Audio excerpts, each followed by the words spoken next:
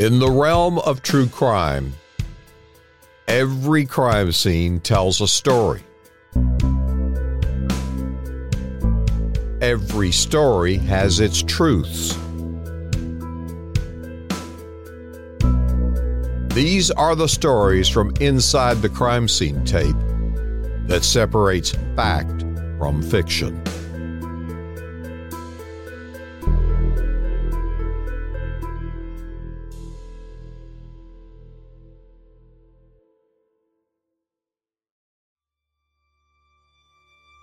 Texas found itself under siege by violent criminals set free by the state parole board in the 1980s and 90s. In the first episode on True Crime Reporter, we learned that the board freed 85 notorious former death row inmates to relieve prison overcrowding. Texas politicians talked tough on crime, but they did not build new prisons. The prison system teetered on the brink of a shutdown. A federal judge threatened to take it over because of overcrowded conditions. So, to avoid political embarrassment, the parole board threw open the floodgates. They released 56,000 ex-cons alone in 1989. Among them, the Broomstick Killer. He was supposed to die in the electric chair. 3 days after he walked out of prison on parole, women's bodies started showing up and others started disappearing. His killing streak runs 2.5 years. Then U.S. Marshals pick up the trail of Kenneth Allen McDuff.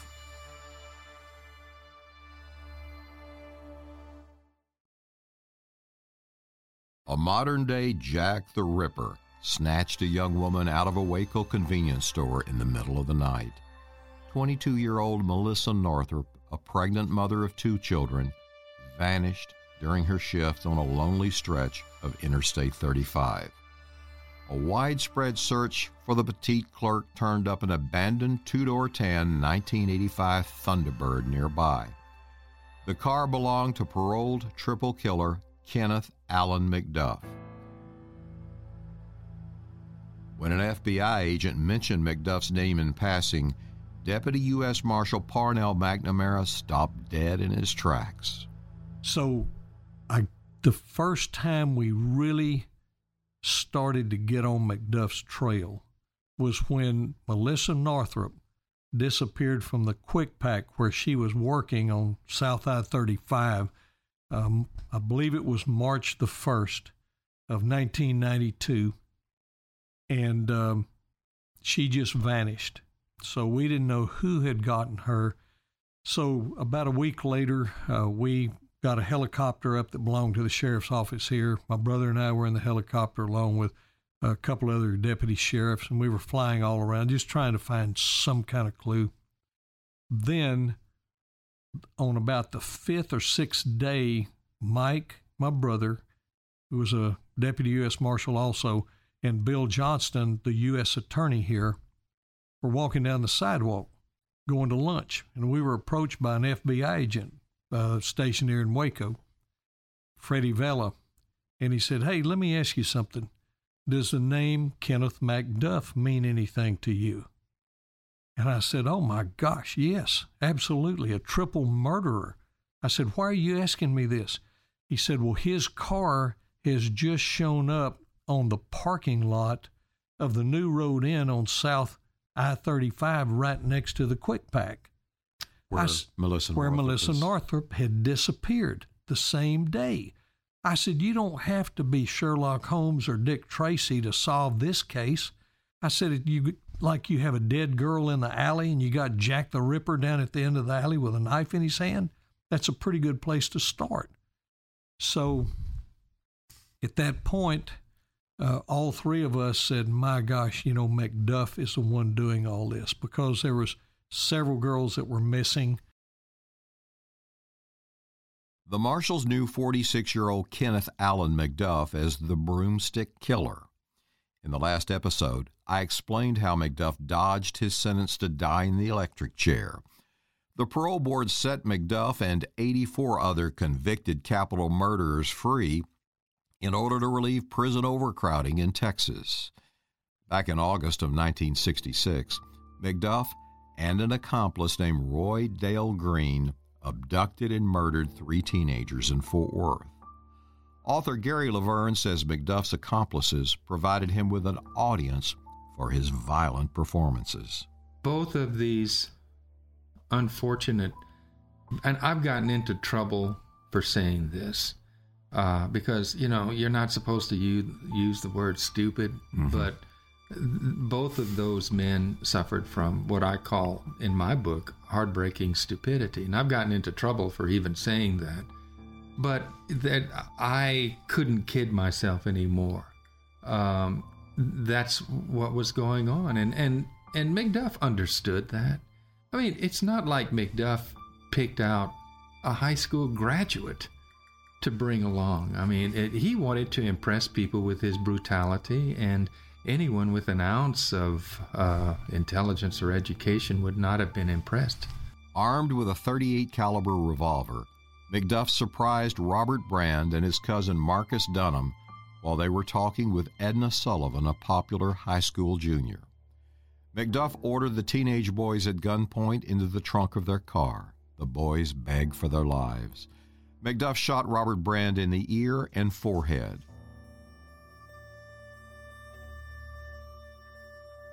Mark Dunham tried to shield himself.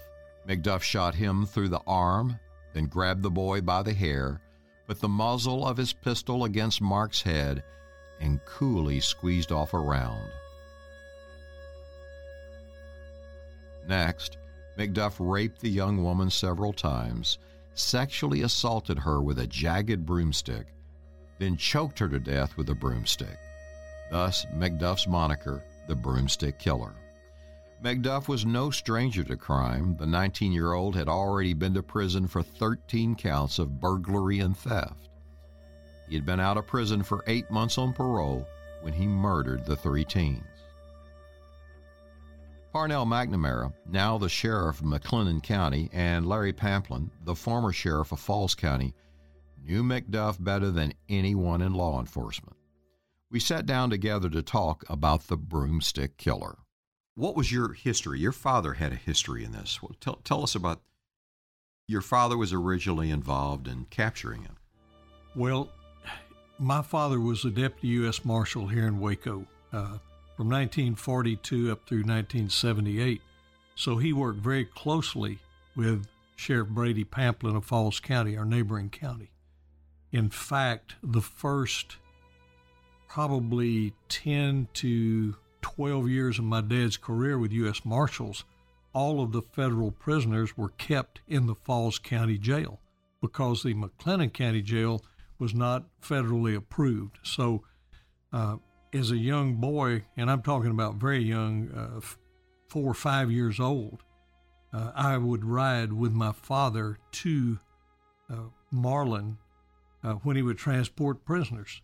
And that's where I met Larry and Brady Miles Pamplin when they were very young, about my same age. And so we'd play together when we'd go down there. My father and Brady worked very closely together, and there was a respect there that was just incredible. It was unbelievable between those two tough lawmen, a sheriff and a U.S. Marshal. And so I first heard of McDuff in 1966 when he killed those 3 teenagers in Everman above Fort Worth. And I can remember being with my father because starting in 1963, January of 63, my father got an okay from the Justice Department to use my brother and me as federal guards. So we were going with my dad to make arrests, transport prisoners to and from the court, off to Leavenworth Penitentiary, El Reno, all over the place. And this happened in 1966 when I was a sophomore at Baylor. My dad and I were in Marlin for something, transporting a prisoner down there, and I remember Sheriff Pamplin talking to my father about this brutal murder that had just happened, that this guy named McDuff, once you hear that name associated with a murder, you don't forget McDuff. And he already had a reputation. He had a reputation as just being a low-life thug and a punk. So I remember Brady Pamplin's hands shaking and his voice trembling when he was telling my father how McDuff had killed these 3 teenagers, and especially the little girl, and putting a broomstick across her throat after he had used it on her and brutally sexually assaulted her and had her down on her back in a gravel road. And I remember the sheriff shaking and saying, "TP, he broke her neck just like you would kill a possum." And I remember how sick I was, and my father, his reaction,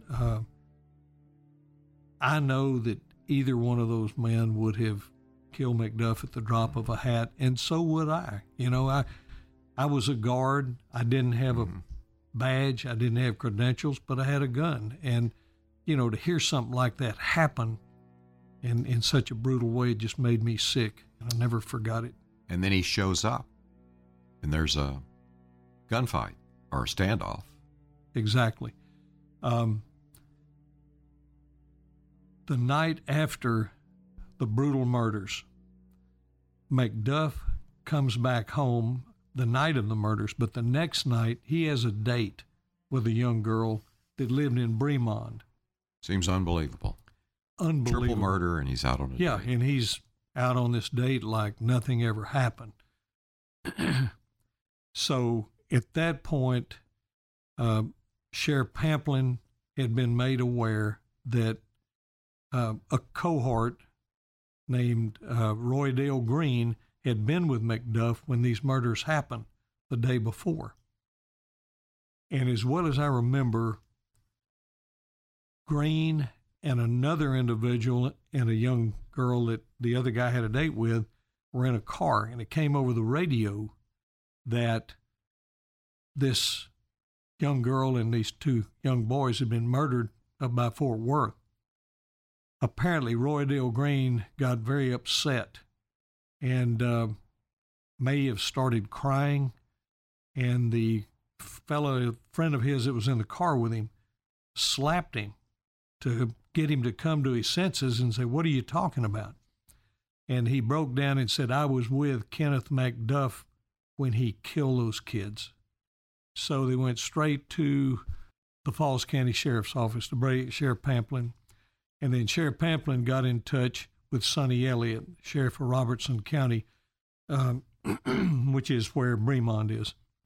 And so they proceeded along with Sheriff Pamplin's son, Larry Pamplin, who happened to be in town at the time, who was a college student in 1966, like I was. Mm-hmm. Who's here with us today. He is here with us today. He sure is. And he can fill in the details of that day better than I can, or that night.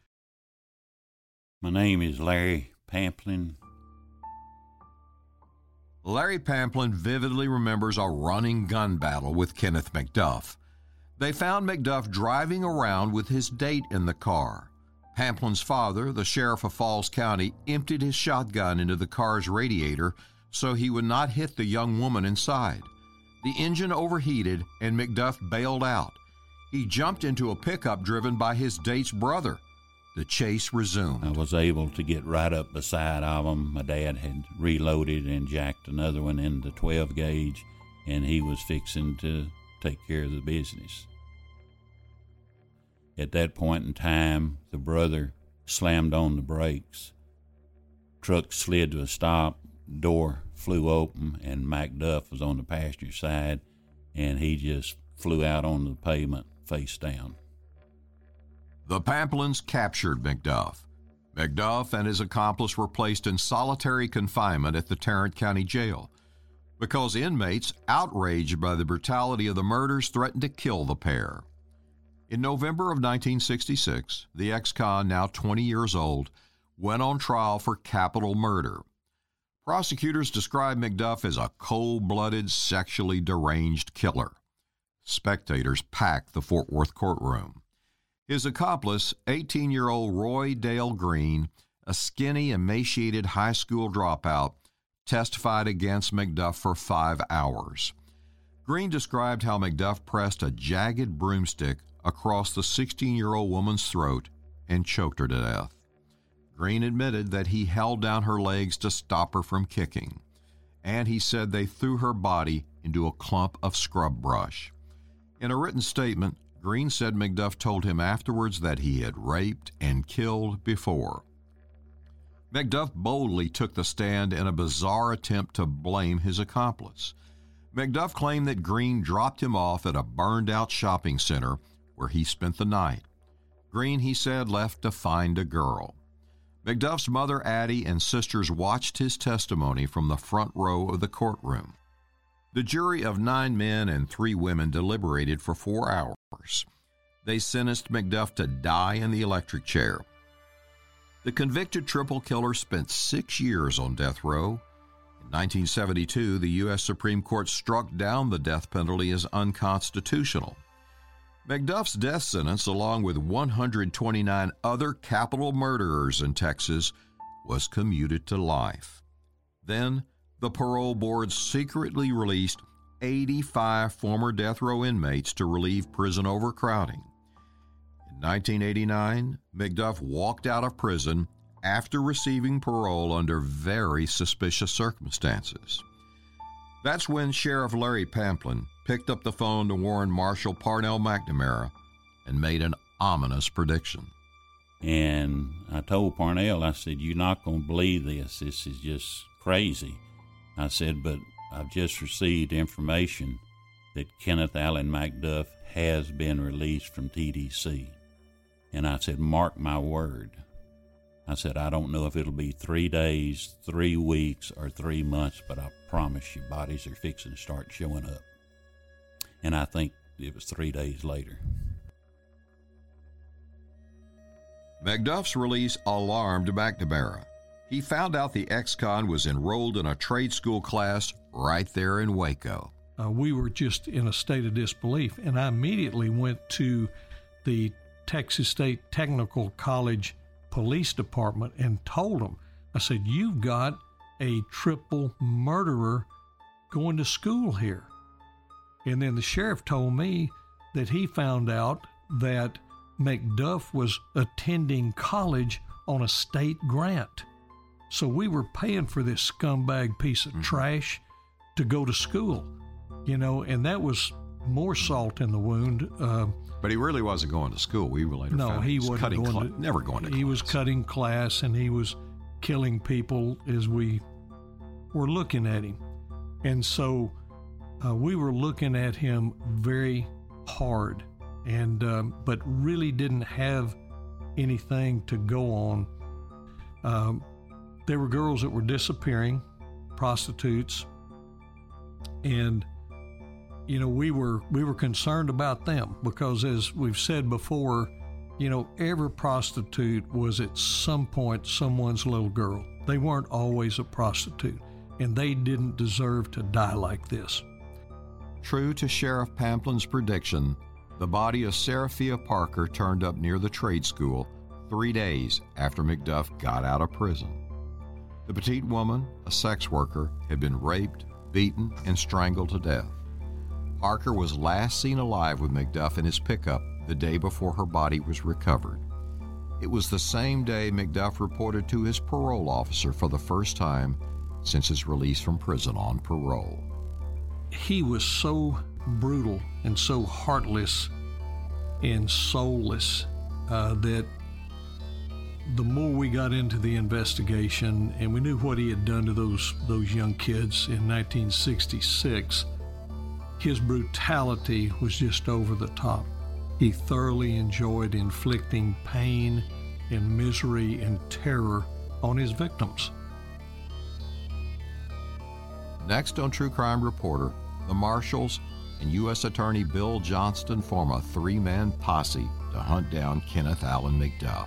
We warned him off the street because Mike and Parnell convinced me that if McDuff was out, he's killing. I didn't understand the nature of a serial killer like he was. I was learning, but they convinced me that, you know, he is going to be abducting and killing girls. He's a horrible predator.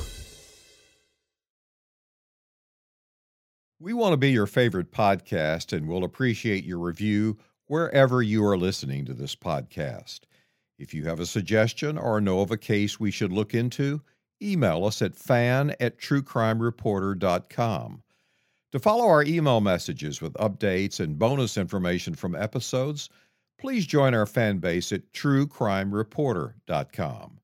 True Crime Reporter is a trademarked and copyrighted news production, hosted and written by me, Robert Riggs, executive producer Elizabeth Arnold, producer and operations manager Grace Woodward, producer Siler Burr, original music for the Free to Kill series Blair King, sound design for Free to Kill Matt Stoker, graphics Brian David Kerr. You can read more about all of our news team members at truecrimereporter.com. Please tell your friends who love true crime that they can bypass secondhand tales and get their true crime fix here with authentic stories straight from the source. Tell them that True Crime Reporter is one of the few podcasts where you can hear raw, unfiltered accounts from law enforcement victims and even convicted criminals. And sign up for my free newsletter on the homepage of truecrimereporter.com. It's your gateway to a world of knowledge and awareness in the realm of true crime and your personal safety. Thanks for listening, and until we meet again, be prepared. Don't get scared. This is Robert Riggs reporting.